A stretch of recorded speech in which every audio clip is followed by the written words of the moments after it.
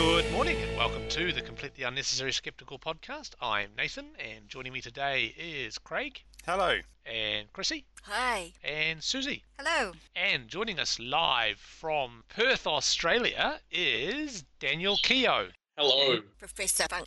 Yep, that's the one. Professor Funk. And we're going to be interviewing Professor Funk later in the podcast. So let's get straight into notice board. Are we doing the Skeptics Conference again?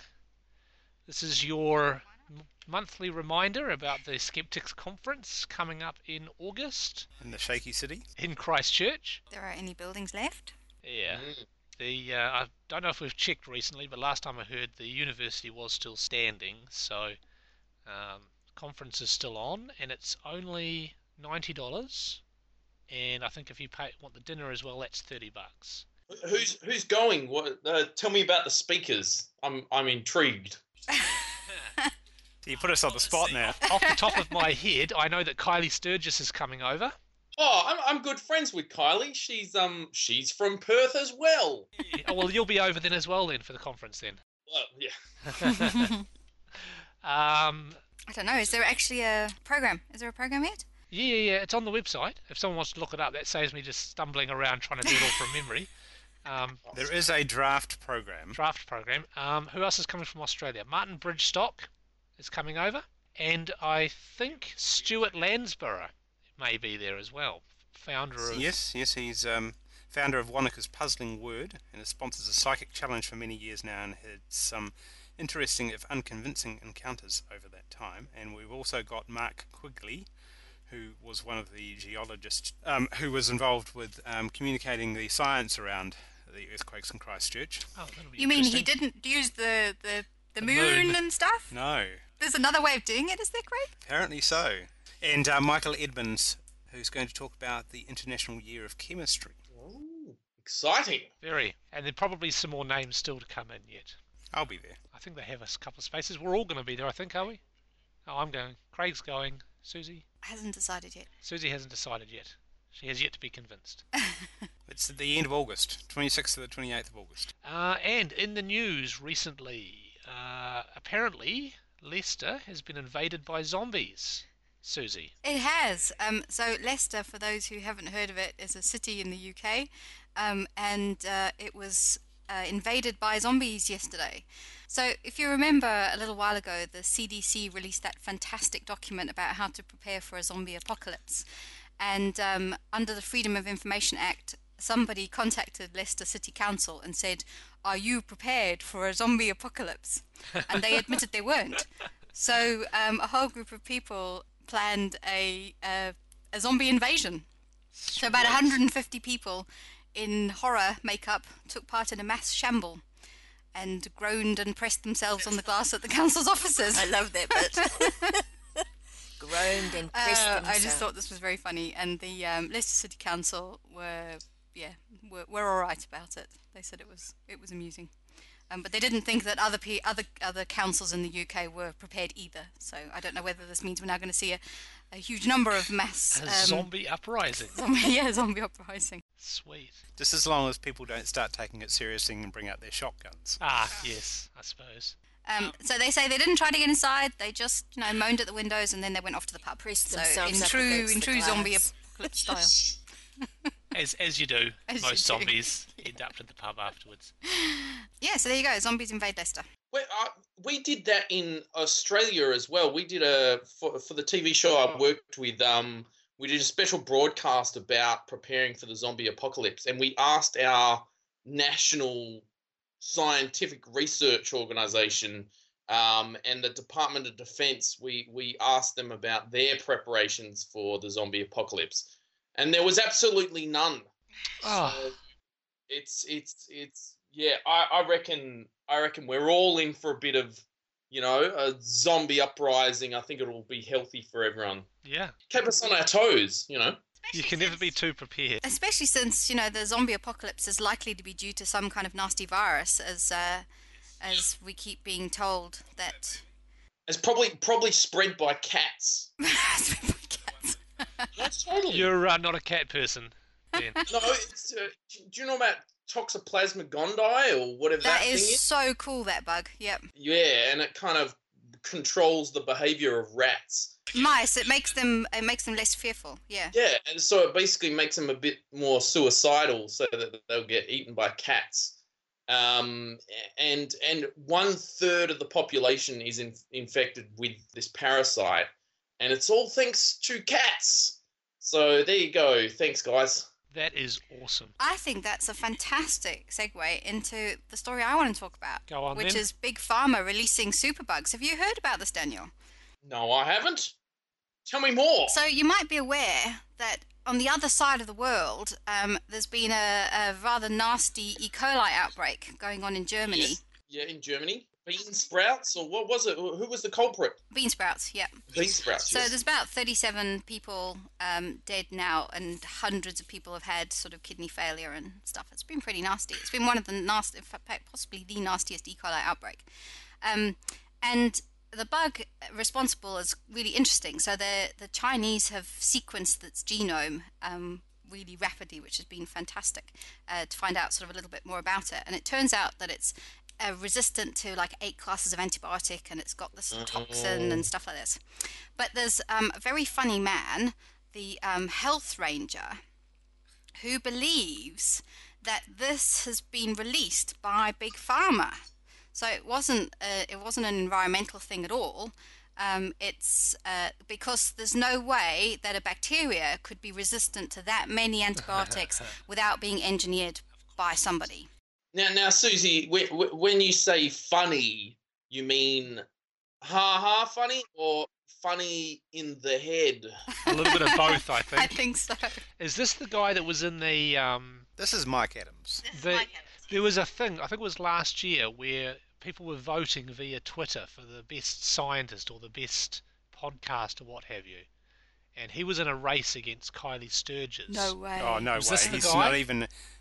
He's a woo guy. He's not. He wouldn't be in the same category. No, I'm pretty He's got a sure. lot I'm of pretty sure followers, he though. was the guy, and it turned out that he'd created, or someone on his side had created a whole lot of fake accounts in order to vote, I'll and he check that effectively out. got disqualified. Right. Anyway, so he has said that this E. coli that has killed lots of people in Germany has been released deliberately into the food chain by Big Pharma. So they also, scientists stroke Big Pharma have created this bug, and then they've released it into the food chain. Now, shall I explain his reasoning behind this? Because it's quite interesting.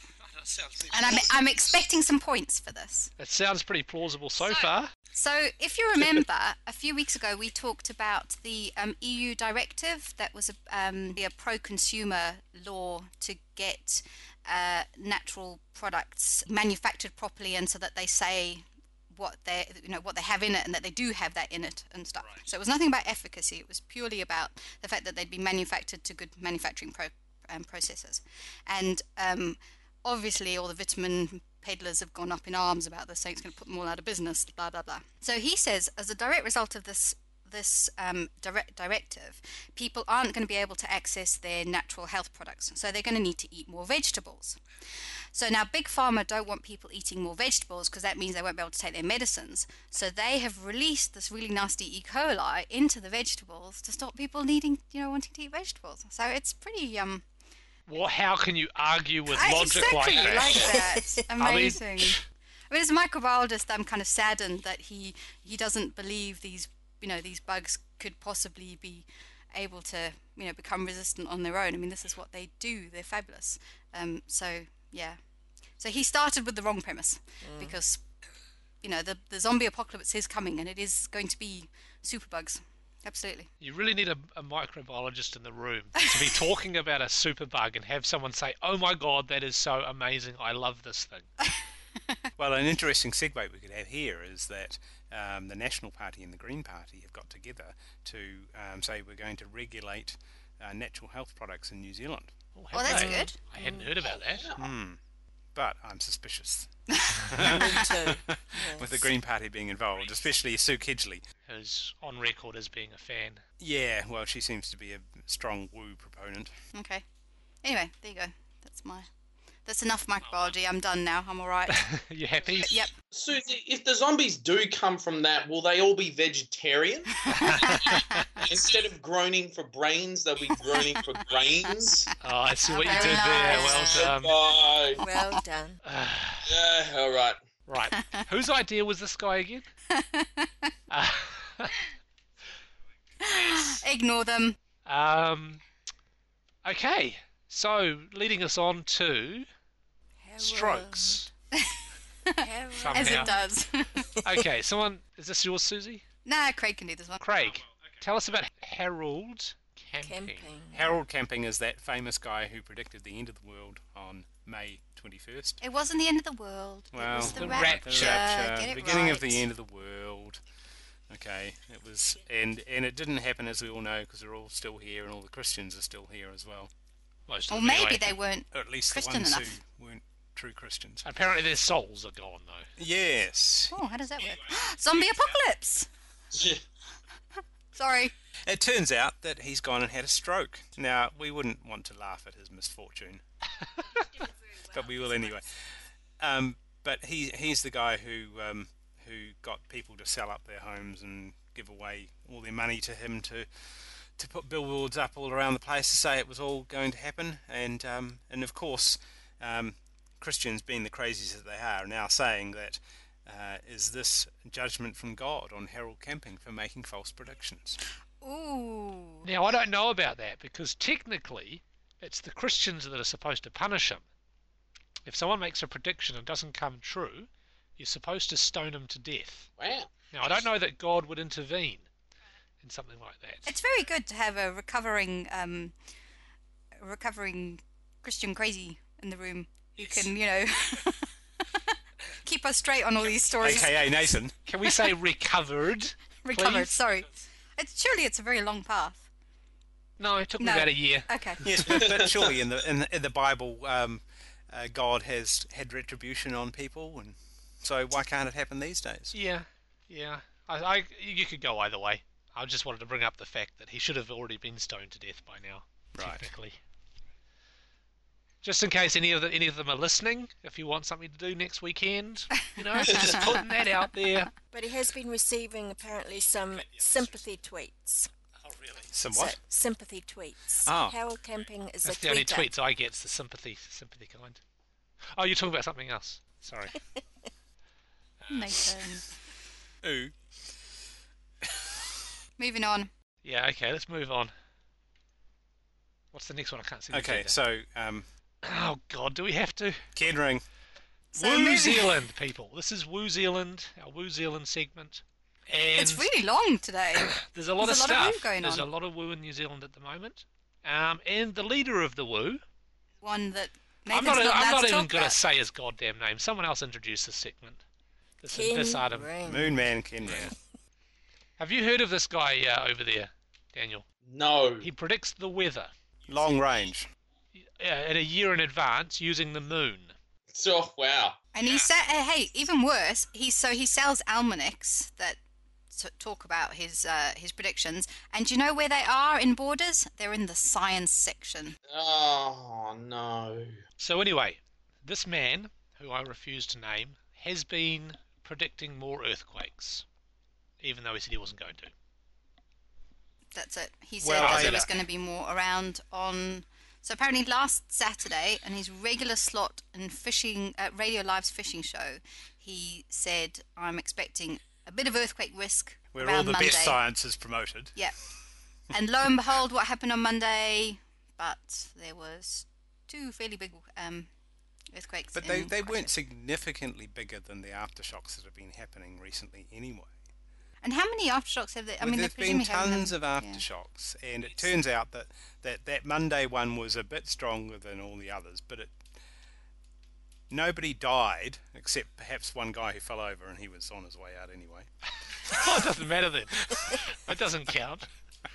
No, look, this has all been debunked over and over and over again. Lots of earthquakes, you predict a day, you're bound to hit something somewhere. And he gave himself his usual one day either side, and he said something along the lines of a bit of earthquake risk around or on Monday from Christchurch to Wellington, plus or minus a day or two. It's his usual bullshit. in a region that's having earthquakes pretty And much every the day. Herald is cherry picking Of course. that he's got it right again. Not publicising all the times he's got it wrong. Yeah.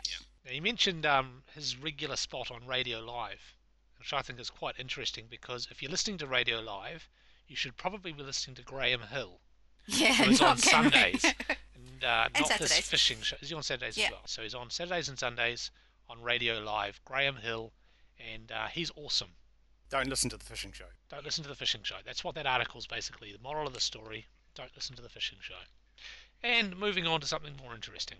Well, just on the issue of predicting earthquakes, I remember coming across it a while ago, but there's an interactive map online of the past week in earthquakes, and it's actually it's surprisingly frequent how much of the earth is moving. Like, you're getting in the order of kind of 20 earthquakes a day around the world, and it's from minor tremors upwards, and they're pretty much occurring in the same sort of places. So he's making the job pretty easy for himself is one thing to add as well. Absolutely. So, moving on to the next item, and this is something that Bruce wants us to talk about. Mercredan. Mercredan. Chrissy, you've been looking into this one. This guy has a website of some sort. He has he's got lots of things. Tell us who he is. Okay, he's a guy that lives in Waiheke Island. It's Mercredan, Mercredan. It's a location in consciousness which in the past has been called the Veil. And apparently this guy has been channeled. It's the first time that Mercredan has spoken publicly, and I'd like to say this out.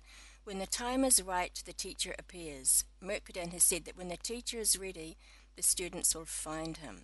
This is the beginning of the imminent transformation of civilization. So Mercredan was a real person, or is just a spirit, I say in inverted commas. So the guy in the blue shirt is channeling this guy. Mercredan, yeah. And he wears a lovely scarf. So this is Francis or somebody else? That looks like the Because same I've got somebody guy. called Francis Evans, That's the who's guy. a channel, He's the channeler of Mercredan. astrological counsellor, hypnotherapist, and Avatar registered trademark master. Does he mean the film? I don't think he No, means the film. Avatar. Have you not heard of Avatar? Well, I've heard of the blockbuster. Avatar is a word. It means like a representation, like what you do in But your Second Life. How is can it you register trademarked? it then? I would have thought that trademarked would have been the film, actually. Oh gosh, there's more than one person channeling this veil. But the Avatar course, it's licensed through Stars Edge International. After more than 20 years, this is still the most outstanding personal evolution program yet devised, they say about themselves. But Mercredan is a non-physical being that offers experience and guidance from another dimension. So he's just made this guy up. Yeah. And it's a ridiculous accent. And what I might do actually is I'll pull some audio off that clip and play you a section of what he says. Good idea, Nathan. I'm putting this together is because of the situation on the planet, the shift that we appear to be on the verge of. Changes have to happen, and millions of people all around the world already know this. So I wanted to tune into Mercredan, to that higher aspect, to that wider, deeper view, and get some answers to some questions. Francis Evans is not only a good friend, but a remarkable trance channel or medium. His connection with Mercredan, a source of collective knowledge from the spirit world, has been inspiring me for years. Once again, it is my privilege and pleasure to come and spend these few moments of your time. So many times I have said that the time is upon humanity, and now you begin to see what I am going to call the markers of time. That is, many little consistencies across many areas of life where you are called upon to put aside the old way of thinking and begin to recognize the coming together of a stream of individuals working as a collective for the benefit of all. And that's probably enough, and then we'll all have a big laugh. That's us pretending to laugh because we didn't actually just listen to that clip. We just stuck it in afterwards. Now we're really laughing. Oh, I like this. There's the Pretty, isn't it? profit.co.nz, Equilibrium Human Development Limited. This page is still being prepared. Yeah. Is that the That's homepage? good, isn't it? That's Oh, the one good, that I was looking good. at before. Oh, no, wait, no, that's messages from Mercredan. This page is a work in progress, apparently. That's So that it hasn't one. said anything worthwhile yet. But Francis Evan is the, yeah. Okay, we'll put some links up to that. Everyone go and have a look, have a bit of a laugh. I wonder if the public's in the mood for this guy. I mean, who's he trying to target with? Well, but he does everything. He does hypnotherapy. You say he lives in Waiheke? Yeah, he does That everything. sort of He can answers heal quite a bit. everything. Almost as bad as Waiheke Ponsonby. Island is one of the centres of woo in New Zealand. At any rate, he's ripping people off, I think is the Definitely. is the crux of the matter. Is that enough about that? Yep, that's enough about that. What's the next thing? So, talking about religion in schools and the efforts that are underway currently to possibly remove the religion in schools. Can I just say something? I remember when I was at school, I was brought up a Catholic. And I remember that the assembly would be assembled, and the Catholics... Did you go to a Catholic school? No, it was just a normal school, but the Catholics and some others were taken out. We had our own And separate... shot out. And all the rest stayed. And I always felt Maybe kind it was of... the rapture. Yeah, I always felt kind of left... I don't know what that was So, about. Oh, you were leaving with the rest of them, or you Because were I was staying brought... behind? No, the Catholics were taken out. Right. So you had your own special thing, which is interesting because that's actually the opposite of one of the arguments they're making for the removal of religion in schools. Is the system is currently an opt-out system, which means you're in it by default unless your parents write you a note. So very few kids actually get notes from their parents, and they get taken out of the class and dumped in the library for half an hour or whatever. And So they can read some real books. I know, I reckon, and I'm That's thinking cool. if I was at school and I got to get out of class for half an hour and go to the library, what I'm saying is, if it had happened to me when I was at school, I'd be rapt to spend half an hour in the library. Of But course. what they're arguing is that the kids that are taken out are feeling a bit left out and excluded because all the other kids get sweets and toys and treats and stuff. Either way, it's a bad thing. I've got something here that has been produced, presumably by all the rationalists and skeptics and everything, that says 10 easy things you can do to keep religion out of New Zealand schools, which we'll put a link to. But it says here that there's 20 hours of school time. What do they make? 20 hours over a year? 20 hours a week? 20 20 hours over a year. There is a loophole that's known as the Nelson loophole. I don't know when it first started, but someone sat down and looked at the curriculum and they found a half an hour in every week that wasn't officially accounted for. And they went to the schools and said, oh, look, you've got this half an hour a week. We can come in and do our religious instruction courses during that half an hour. And that's actually recently, I think, fairly recently, been passed into law. And it is actually now officially religious instruction time or something to that effect. Now, I don't know the whole story. We should probably mention at this point Peter Harrison, who is I don't know if he's organising it per se, but he has set up a Facebook page for it. And the Facebook page is Keep Religion Out of Schools, New Zealand, or something like that. We'll put a link. So everyone wants to join that and throw your 2 cents in. Yeah, we'll see how we get on. I'm not quite sure what's being planned. I think one of the ideas is to change it from being an opt-out system to an opt-in system. So the people that want to do it get taken away and go into their little classroom, which... And of course this is being used to promote Christianity as the religion, not Indeed. any other religion. Indeed. Yeah. Yeah, but there'd That's probably the be problem. 5 or different sections nowadays. You'd have to have like 10 different RIs. What's the situation over in Australia? Do you guys have something similar? Yes, but I mean, I was in the same situation in that I was brought up in a Catholic school as well, and if I knew I had an option to sign out, I reckon that's the way to do it, is to tell the kids that you can get free time, essentially, um, rather than, kneeling on hard wooden pews. But in terms of what we're doing, I'm not 100% sure, but we're currently, our current issue is the idea of spending money from the federal budget on chaplains in schools Oh, okay. instead of, teachers and psychologists and those kind of things that can actually do something. Well, I guess we have. I mean, isn't there one at this? I definitely saw mention of a chaplain in schools here. No idea.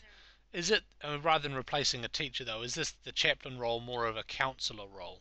Yeah, the counsellor Rather than role. Yeah, but what are they doing? Saying don't have sex, and if you masturbate, you're going to go blind. Presume stuff Condoms like are that. bad. Yeah, exactly. Much rather have a counsellor. Yeah, but they have them as well. Why are we getting chaplains as well? Unnecessary. And on the topic of religion and government, there was a bit of an uproar in the last couple of weeks in a council meeting in, someone tell me where it is, Whanganui? Whanganui? It's not Whanganui. It's got not WH. Well, it Just is, depends. according You to can some or people. you can't. It You can be can have Whanganui, the it can be H or you Whanganui. can not have the Oh, H. that's There's a huge debate, don't worry about it, we'll do that another day. Where a councillor walked out. Not once, but twice. Twice, indeed, and I think he hasn't he missed a couple of meetings since then or something, because they read a prayer out.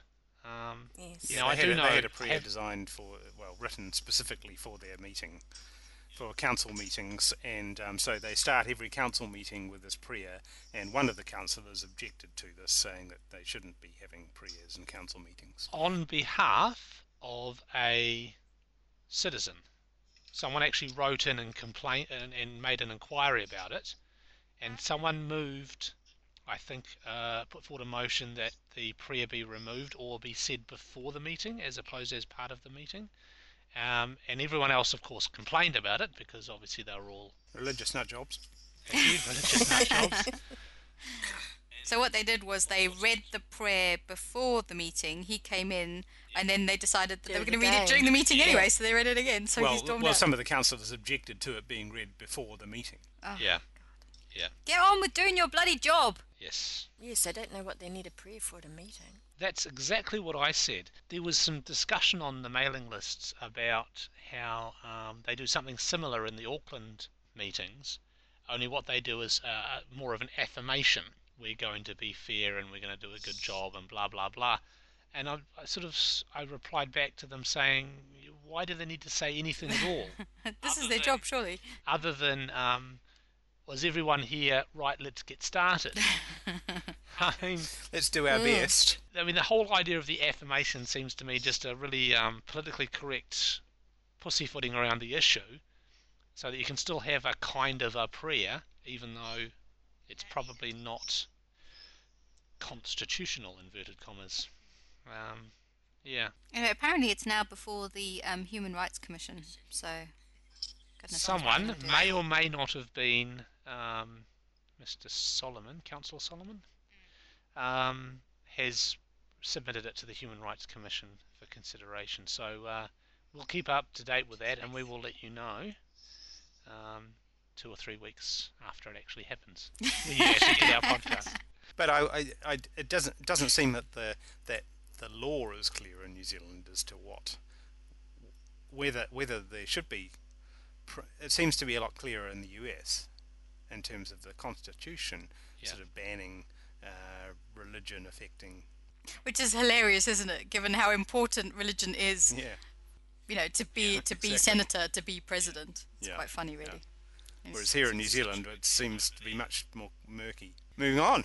Yes. So the last New Zealand item is the scary monster that's blocking the Auckland rail loop. The $2.6 billion city loop. That's what pretty is it? scary monster. Horatiu. They call it the Horatiu, the Taniwha. The Taniwha. Yeah, but they've all got names. It's a particular Horatiu. Taniwha. And he lives in Auckland. He lives underneath Auckland. There, Yeah. right where they're going to put the city loop, and they're saying that this guy Wilcox, what's his first name? Glenn Mister. Wilcox says there are always ways to placate Taniwha. I wonder what that is. Oh, money. Yeah. The Maori world has its own yin and yang. The Tani and Taniwha had their own yin and yang.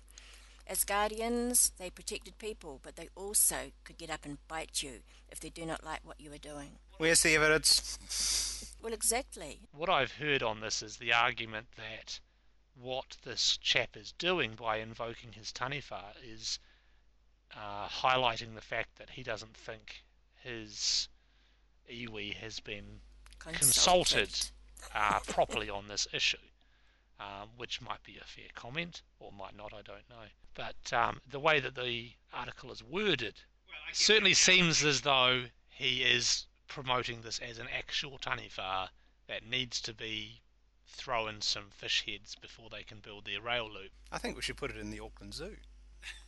Well, now Should be captured and put it in the zoo. that would be a goddamn attraction, that would. But Yes. see, our mayor said that they're satisfied that an appropriate level of consultation has taken place with iwi since the inception of the project, and that consultation would continue as the project progresses. Oh, well, But I And like then the this bit. taniwha will be happy. Yeah, politically, Taniwha are not to be treated lightly. he did say politically, though. Politically, Taniwha are Politically, not they're to be not treated treated lightly. Yeah. So let's just invoke a mythical creature whenever we don't like something that's happening, and that'll get us our way. No one would do that, would they? But it runs from Myers Park to the sea, under the town hall, and Queen Street. That's where he lives. And yet the taniwha has never ever complained about any of the other buildings that have been put up or underground work that's been done. Or the trams that used to run down Queen Street. Yeah, it was okay then. Well, there's underground Well, parking. maybe it was complaining, there's- but people weren't listening. maybe because we didn't consult them enough. There you go. There was a very reasoned response on the Skeptics mailing list. Do you have the Skeptics mailing list? Anyone? No? Okay. Which was sort of talking about the point of view. What did he say? What he was getting at was that there is a vague possibility that legends of things like taniwhas could come about because a particular bend in the river was particularly dangerous, or a region was prone to landslips or earthquakes or something like that. And from that point of view, he said there may be some merit in at least considering. But presumably a claims of the $2-point-something billion project is not going to be done without structural engineers, all these kind of people. So if there was a slip, a slide, whatever, that potentially the route of the taniwha, they would know about it. They would know about it. You're quite right. And of course, it's how many hundred years later. So, yeah. Just for the culturally ignorant, what does a taniwha look like? Kind Ooh, of green with a big head and arms that curl around. Or is that a tiki, am I thinking of? Oh, that's a ticket. Oh, I know It's the a tiki. ones. Yeah, no, a taniwha is, I don't think I've ever seen one. It's a mythical creature. Yeah, Yes. it's invisible. And you can't see it or touch it or smell it, and it lives in the Maori's garage. Well, actually, there was a New Zealand stamp with a taniwha on it. Ooh. Okay, that's a 2 shilling good stamp. Lord. It kind of looks like a bottle opener. No, it looks a bit like some kind of lizard. Yeah, A bit like a okay. gecko, but with a funny head. But is that all of them? Do they all look like that, or do all the tribes and iwis have their own? I imagine they all have their own. So that's what a taniwha looks like. Looks like one of those. We'll find a picture and we'll put it on the podcast It looks sort of page. dragonish, lizardish sort of thing. So we do have a picture of it. Well, not a real picture, not a photo. Illustration. We're still working on the photo. Yeah, there's Yeah, quite a We're few, going to isn't send some there? people down. Well, the technology hasn't been developed yet to allow us to photograph mythical creatures. We'll get there one Yes, day. it has. It's called Photoshop. We recently had did you guys get this too? Like in the last week or so, it made the news that there was a footage of Bigfoot in America. Did you guys get that? No, not recently. And it's just, the stereotypical YouTube clip with this blurry thing in the corner, and it made a minute of Australian TV. It was just... This isn't just a recycling of the Patterson Bigfoot video, is it? Yeah. Well, no, this one was in the corner. It was a little bit blurry, so I don't know. I will have to look that up and have a look. Yeah, so that's New Zealand. That's what's going on in New Zealand, or at least the stuff that we can be bothered talking about. And now it's time for everybody's favourite segment. Susie rants about the Ponsonby News. My favourite segment. Okay, I'm only going to do one story. My favourite person, the woo vitamin peddler, John Appleton. So his column this month is about hormone replacement therapy. And he's written it in response to an article in the New Zealand Listener that was an attempt to understand the issues surrounding hormone replacement therapy. So for the boys in the room, this is we haven't got any hormones that need replacement. when women reach the menopause and they start having all these hot flushes and it's because their hormone levels are changing, and so hormone replacement therapy. Traditional hormone replacement therapy is a very effective way of replacing the hormones they're losing to sort of try and get rid of some of these side effects. There are risks. There are things that these there are side effects to these things that are worse for some people than others, and there also have been some links to things like cancers and strokes and stuff. So it's not clear cut, but it never is with any medicine. But they suggest there's a time limit, don't they? They suggest that you shouldn't be on it. Yeah, you shouldn't be on it forever. It's more to help the transition, I think, of those difficult years when it's all starting. Anyway, so the article in the Listener, the original article, was an assessment of the risks and the benefits of hormone replacement therapy, and talked about trials and everything. And what it said, what it concluded with was that the current status seems to be that the risks are real but often exaggerated, and the reader was told to avoid the internet and talk to their daughter. Their daughter? Their doctor. Who might be a doctor. My daughter would know nothing about this. Although she probably knows more than John Appleton. Let's see what happens. That's very true. Anyway, so to talk to their doctor. So now John Appleton, being a vitamin peddler, is sort of incensed about the thought that people shouldn't go to the internet, that they should go and see their doctor instead. So he gives a little bit of a discussion about hormone replacement therapy, talks about where they came from. It's a little bit, trying to make them sound scary and things. And the reason he's doing this is because let me guess. He's selling something. He isn't actually. So I did check his website, and I'm slightly surprised. I couldn't find anything that was to do with that. But he is a supporter of an alternative to hormone replacement therapy, which is called bioidentical hormones. I've heard that term before. God. It's something to do with soy or something. Done, Nathan. What a new age male you are, Nathan. Whoa. So there's two parts to the using these bioidentical hormones. So the first thing is what they are. So it was a phrase that was coined many years ago to describe unpatentable plant-derived molecules that they believe to be identical to human hormones. So this is the first point. So a little word about this. So many of the compounds used in conventional hormone replacement therapy are derived from the same things. So they could be thought of as bioidentical too. They don't tell you this. But there's no evidence. There's no evidence that these things are identical. There are all ways you could do it. You could look at their structure, but because it was just a phrase, and there's no evidence that they're the same. Yeah, they're just assuming. So one, they're just assuming, and two, they're often used in the conventional treatment anyway. It's more expensive than hormone replacement therapy, of course, because it's done by wankers. There's another part that they add into it first, which is that they take blood or saliva and test hormone levels so that they can then tailor the therapy to you to make sure you're getting the right test. Yeah. And this is another interesting thing, because there's no evidence that the levels of hormones in your blood or in your saliva are anything related to what the hormone levels in your tissues are doing, which are actually where the hormones are being made. So there's no evidence that that's a useful thing. And also the hormone levels pulse, so there are high one day and low the next and stuff. And so if you just go and have a one-off test, that's not any use anyway. So it seems that women will go, they'll spend a lot of money. The usual people, Oprah Winfrey, Suzanne Summers, have all written books or written articles or had people on saying, how amazing this is.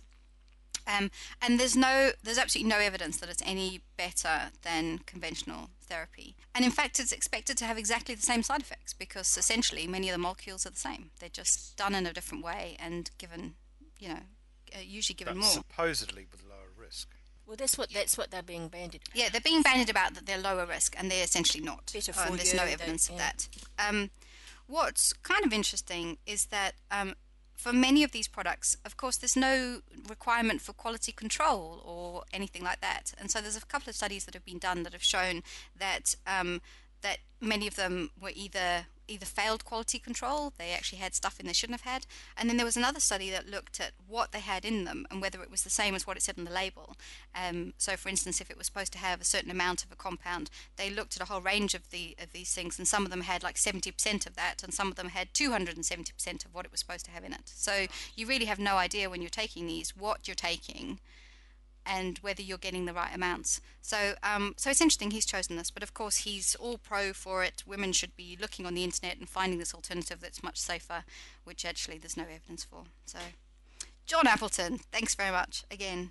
He does it every month. He found something new For you to get, for me to get up in arms about. Yeah. I thought I was quite calm this month. You were. You were. Well yes. done. You know. Susie, what will you do when he quits? I don't know. Don't stop. Oh my God. She's freaking out. They'll find somebody. to Someone replace else will take his place. Bear in mind that she's being very, very selective in picking one thing out of the Ponsonby News. Yeah. There is not a dearth of material by any sense I've of the heard about imagination. this. Got an international reputation, let's say that. Absolutely.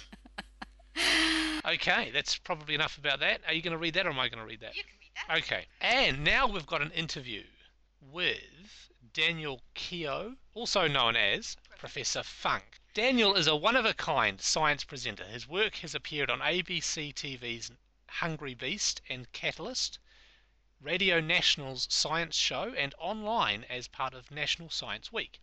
He specialises in taking science research out of the library and into the real world through self-experimentation, public participation and creative storytelling. In 2010 he held a national tour of his science comedy show, The Stupid Species, Why Everyone, Except You, is an Idiot, which looked at the ways in which people are motivated to think, believe and do irrational things. Daniel has 5 years of performance experience for stage, television and radio and holds 3 degrees in science and science communication.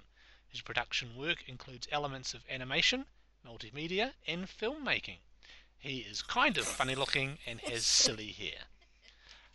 And just before we get all the nasty emails, I'm just reading off his press release that he sent us. So don't not criticise me. He doesn't mind. It's all lies. No, I've seen you. You do have funny hair. Many listeners may recognise Daniel's voice from the fantastic placebo video that went viral. So let's start with that. What gave you the idea for that video? I made the placebo video because I think the topic is fascinating. And I hope other people do too. Because it's very strange that the brain can heal ailments despite not really any medical side of things. And I think the one that I am particularly fascinated about is, and I didn't really know about this before I started looking into it, is that you can make placebo alcohol. You can actually make drinks that contain no alcohol, and people can get drunk on them. And I did this as part of a show that I toured around Australia. I basically got uni students drunk on tonic water, which, if you're holding a birthday party, is a really great way to save money. Yes. So yeah, that was kind of originally where that came from. Would that be a placebo technically or more of a nocebo? Oh, good point. Ah. But I mean, it stimulates the same effects that people are used to. basically it's the expectation of being drunk. So they lose coordination and they they're less inhibited and they're socially more relaxed. And it comes from a bunch of studies that were being done in America, and in fact, there's a university that specializes in it to the point where they have a lab which has a bar in it. So, like, the actual lab is like the set of Cheers. Oh, They get fantastic. people in and they get them drinking these placebo alcoholic drinks. And in one study, they actually had to stop the experiment because people had come to, fisticuffs because they were so drunk, let's say, off these placebo drinks. Do you know how quickly people sober up if you tell them there's been no alcohol in it? Yeah, instantly. It's quite a cool thing. So for the tour, I filmed their response, their reaction to being told. So you ask them, how drunk do you feel? And most of them say, oh, a bit tipsy. So on a scale of 1 to 10, we're getting most people saying sort of between 4 and 6 after having, 3 of these vodka and tonics. And immediately afterwards, they sort of sobered up. And, well, the first response was to feel like a bunch of idiots. And then they sobered up. So there's a lesson in that.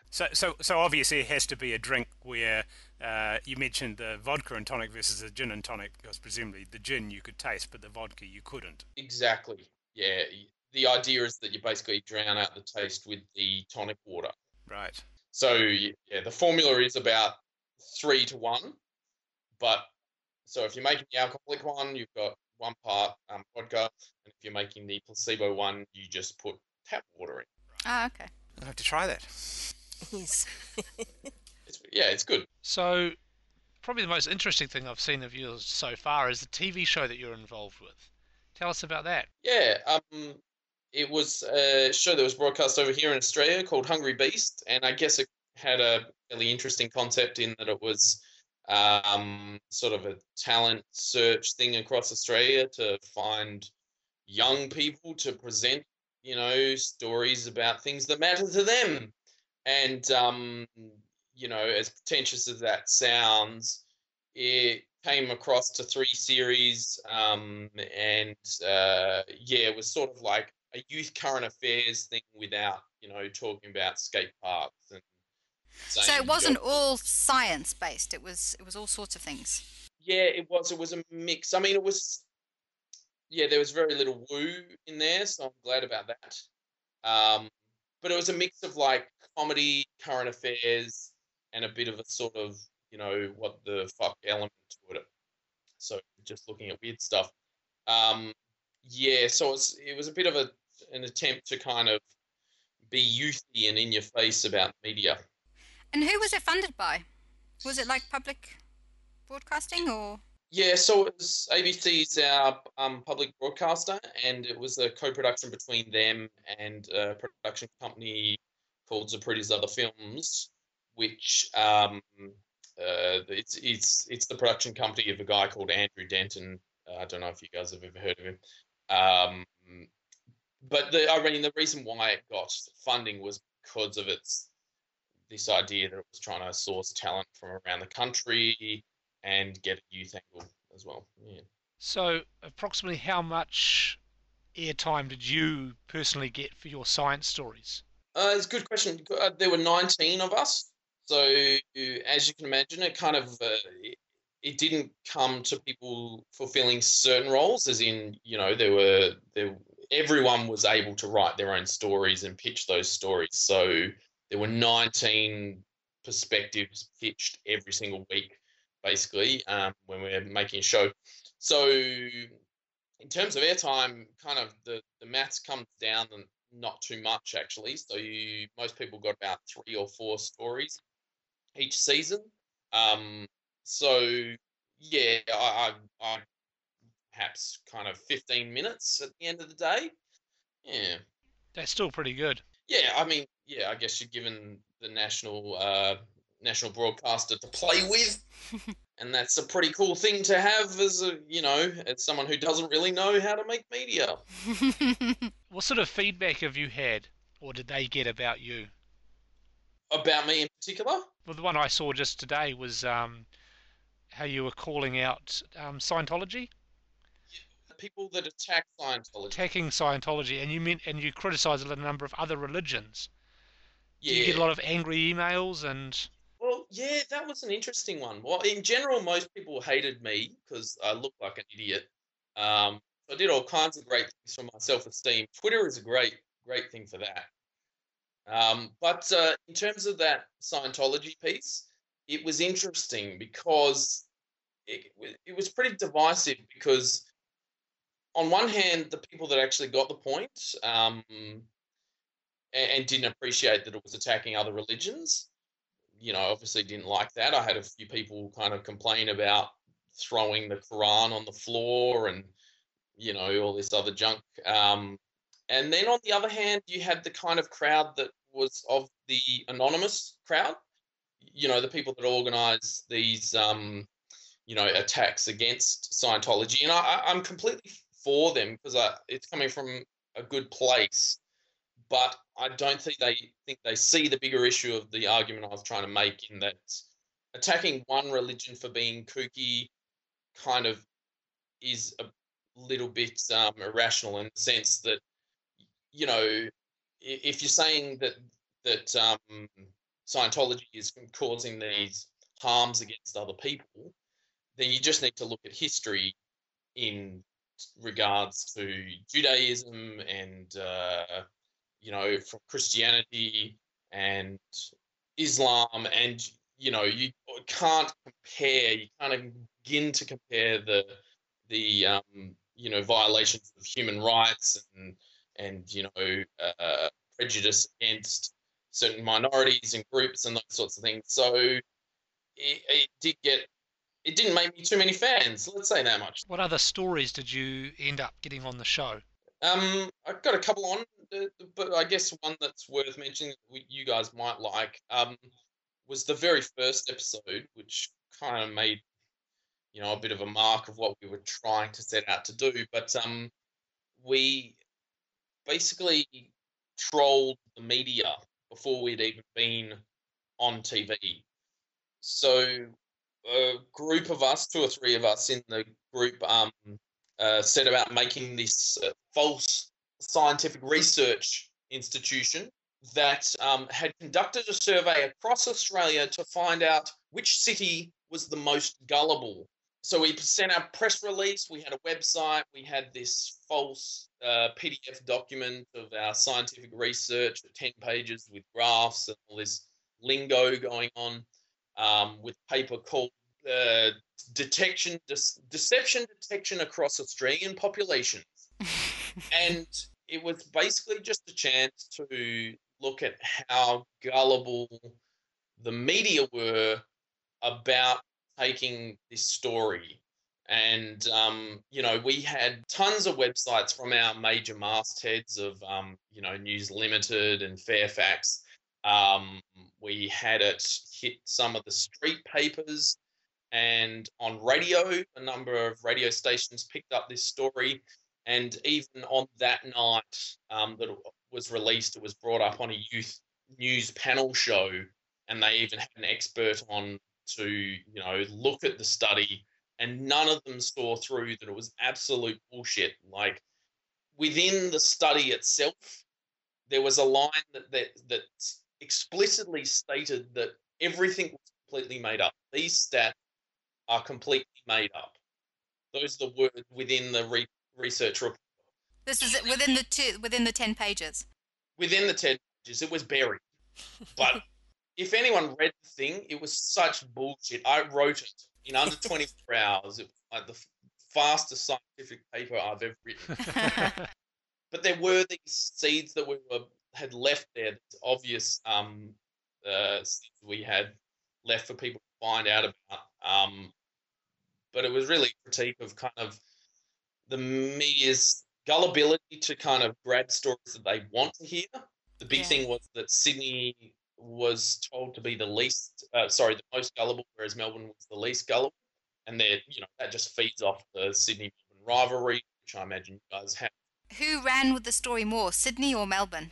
That's a good point. Sydney did come out with more, across the different media. But being picked up across Australia as well. It got picked up in Perth and across the other cities as well. And I guess the other one is that, journalists don't have time to proofread, or fact check. That's one of the other things we're trying to point out. Yeah, interesting. So, do you think it's made a difference then? No. It'd be good to do it again. I think it's almost too hard to top. Just the idea of making a study about gullibility to capture gullible people. It's like that classic line of saying, did you know the word gullible was removed from the dictionary? I mean, you almost can't punk someone harder than that. It was a good start. So you've set the bar too high. Yeah. Oh, you but done? yeah. You've got to think pretty hard to get the next science thing in. Your placebo video, it's got some very nice graphics with it. So the guy who did that is, how did you get in contact with him? And have you got other videos that have got that sort of level of graphic production? To answer that question, no, not yet. The person who did it was actually one of the other Hungry Beasts, and if you see stuff from the show, you'll kind of get this. There's this series called The Beast File, which we made each week, and you get the kind of feel for what the graphic setup of the show was, and it was a lot of this graphic animation, typography sort of stuff. So that was something that I learned was really valuable from the TV show, and it's kind of getting a bit mimetic around the web. Like, people love the kind of infographic style setup. So he was just a friend that I knew through Hungry Beast, and it was a piece I produced for this show I was making, and we just worked in collaboration to make that thing. Very nice. Did it take a lot of time for him to do that? No, he's pretty skilled at it. What's really interesting is, when it was around on the web, you get so many comments of people saying, what program do you use? As in, like, imagining that there's almost like a PowerPoint program. Go input data, make awesome. Yeah. Which menu option is that in PowerPoint? As a microbiologist, one of the things I most loved about what you've done is the Gardasil piece. Can you tell us a bit about that? Because that also has beautiful graphics and things on it, or beautiful animation on it, I guess. Thank you. The quirky animation in that, I like doing stop animation, so it's a bit like kind of quirky and lame and that sort of stuff. But in terms of the story, it was basically a story about why guides, an argument for why guys should get vaccinated against cervical cancer, which sounds logical, but it's about that Gardasil protects against HPV, which can infect both men and women. In fact, affects kind of 3/4 of the human population in their lifetime. But it came about from basically in Australia, we were giving the vaccinations for free to girls from school age to 26. And some friends of mine were getting it, and they mentioned that the nurse was saying, guys could get it. And for me, that was totally something I was completely unaware of. And as soon as I started researching into it, I was starting to wonder why the hypocrisy of the idea that sexual health should be the sole responsibility for women. Yeah, it kind of felt like a bit too easy for a guy to kind of take no role in it. So yeah, part of it was that I got self-vaccinated against HPV, and I mean, the cost of that is the one thing, so you actually have to pay for it out of pocket. So how much was that? It's a great pickup line with women. You're like, I'm not going to get cervical cancer. Sleep with. So in the in New Zealand, it's the same. We only vaccinate the girls here, and I think actually it's the same in a lot of countries. And I think it's one of these cost-benefit analysis that's come out on the side of it's too costly to vaccinate everybody. But I mean, I loved the video. I loved the fact that you show, all the really nasty things that can happen to guys as well. And you're right. Why should it just be, the girls who are getting vaccinated? But unfortunately, with the cost of it, it's not going to change. Yeah. The only one thing that does need to change, though, is the awareness in the gay community. So vaccinate all the girls you want. It won't help them in any way. So it is really something that should be promoted to gay men. So, and I mean, rates of anal cancer in men are as high as cervical cancer in women. So within gay men, sorry. So the link there, HPV causes cervical cancer just as often as it does anal cancer. It just depends where it's getting infected. That's really interesting, because as a heterosexual female, I'd never really thought about that. And you're right. I mean, the boys should be up in arms actually about this. Yeah, and particularly within that community. Yeah. It's a horrid place to have cancer. Yeah, and I mean, and they're quite they're quite aware of STIs, but it's kind of not one that, you hear about. Yeah. And I think it kind of should be something that should be within the community that they're promoting. Yeah, there's something else interesting I was going to say, but we can pretend I said something interesting and we'll just leave it at that. That was really interesting. Right, yeah. That's really interesting. You might be interested to know that there's just recently been an Australian study. I'm not sure if it's been published yet in the Lancet, but I've seen the press release. It's looking at the cervical abnormalities. So women have these smears to have a look at the cells and stuff, and if they're abnormal, then this is sort of, possibly on the road to cervical cancer. And so they've done a study to look at the difference between these abnormality rates in vaccinated and unvaccinated girls, and come up with there's less changes. Now, I haven't read the study, and it struck me as being a little bit too early to be looking at this because the girls are really young. They didn't start vaccinating that long ago, I guess.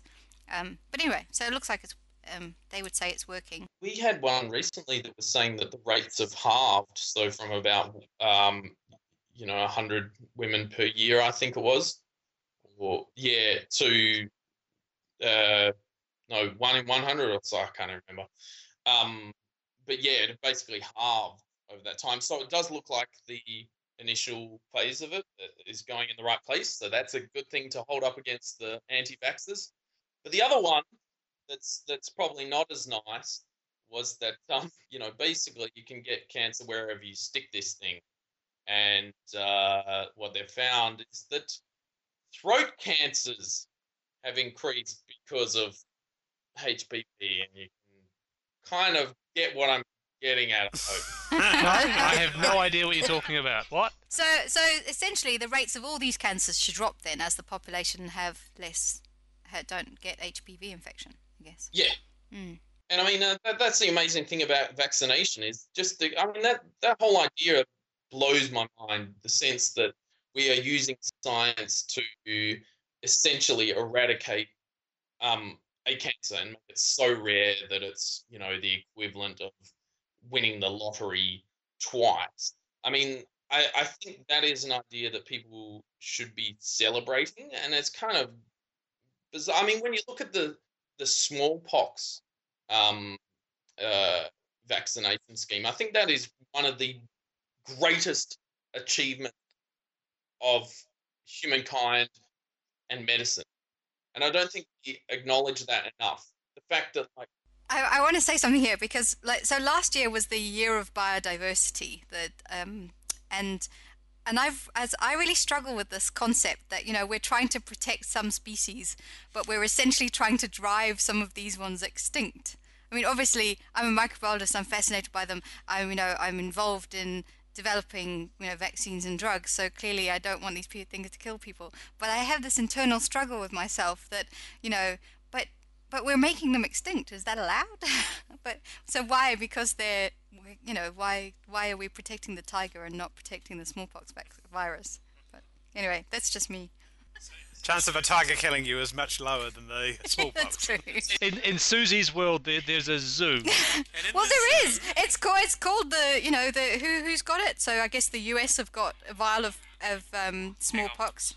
They at the moment there's a massive debate going on about smallpox. So should we be destroying the last few vials of this? Yeah. Because Russia apparently have a vial, and so did the Americans. And I guess the Americans are refusing to destroy their vial until they know the Russians have destroyed their vial.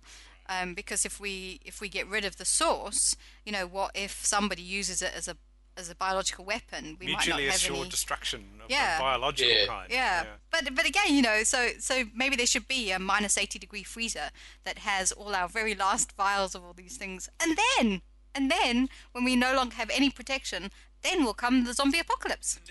Ta-da! So Daniel, have you come up against the AVN? Yeah. So that show again, I like this part about our shows, that it's divisive.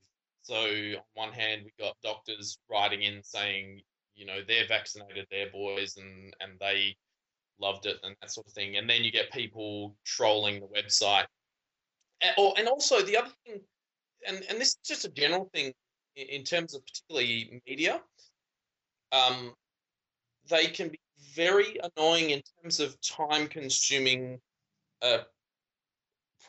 processes, right? So when you do something that goes against the grain, then you actually get official complaints, which, because of bureaucracy, have to go through certain pathways, and certain people will have to be involved, and certain amounts of hours have to be invested in replying to each one. And the less satisfied they are with that response, the deeper it goes and all this stuff. So one complaint can lead to, 5 hours of work across different people. But the thing is, nobody, when someone writes in to give you a compliment, no one spends 5 hours baking you a cake.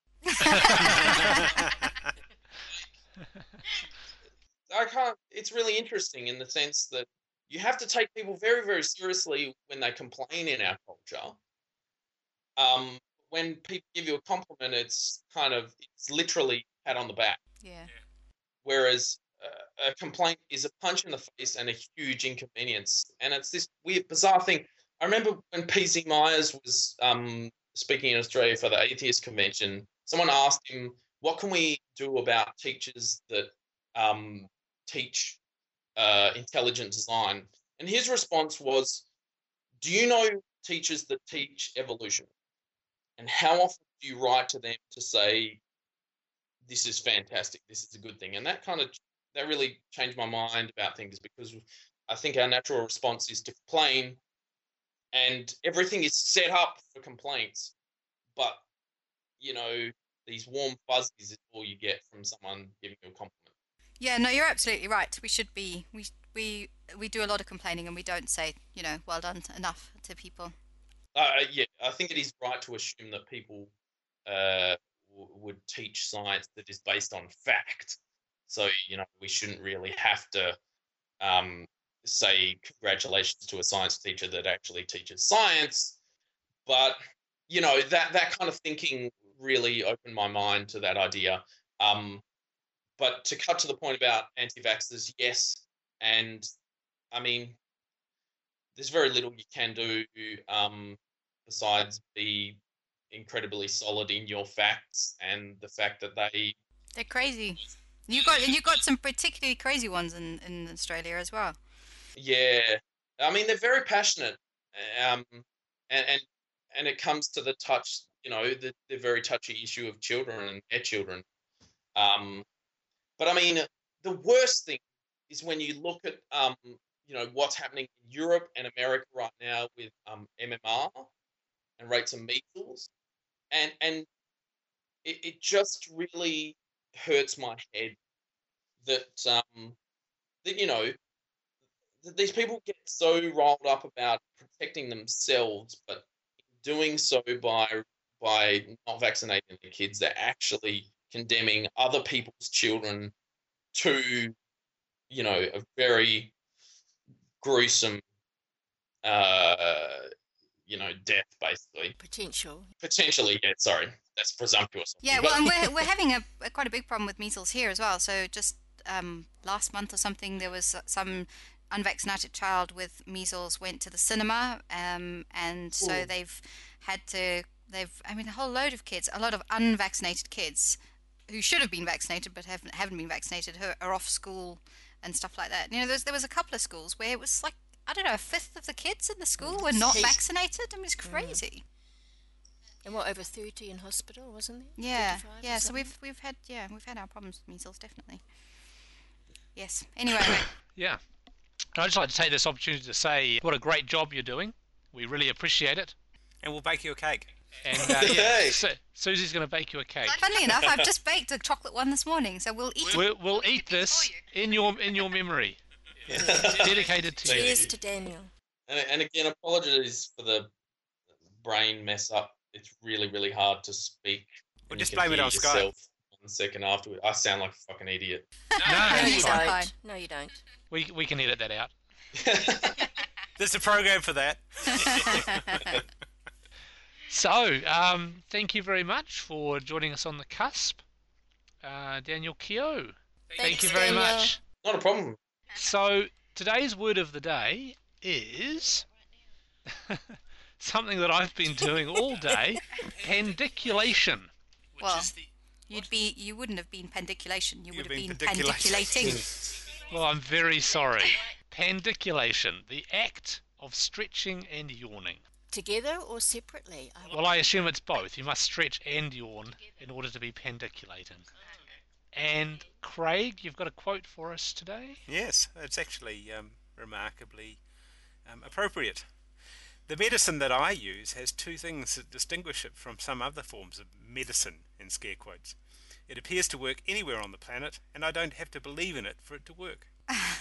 Said by a guy called David Ramey. Well, you've been listening to the Completely Unnecessary Skeptical podcast. If you'd like to send us a message, check out the Contact Us form on our website, thecusp.org.nz.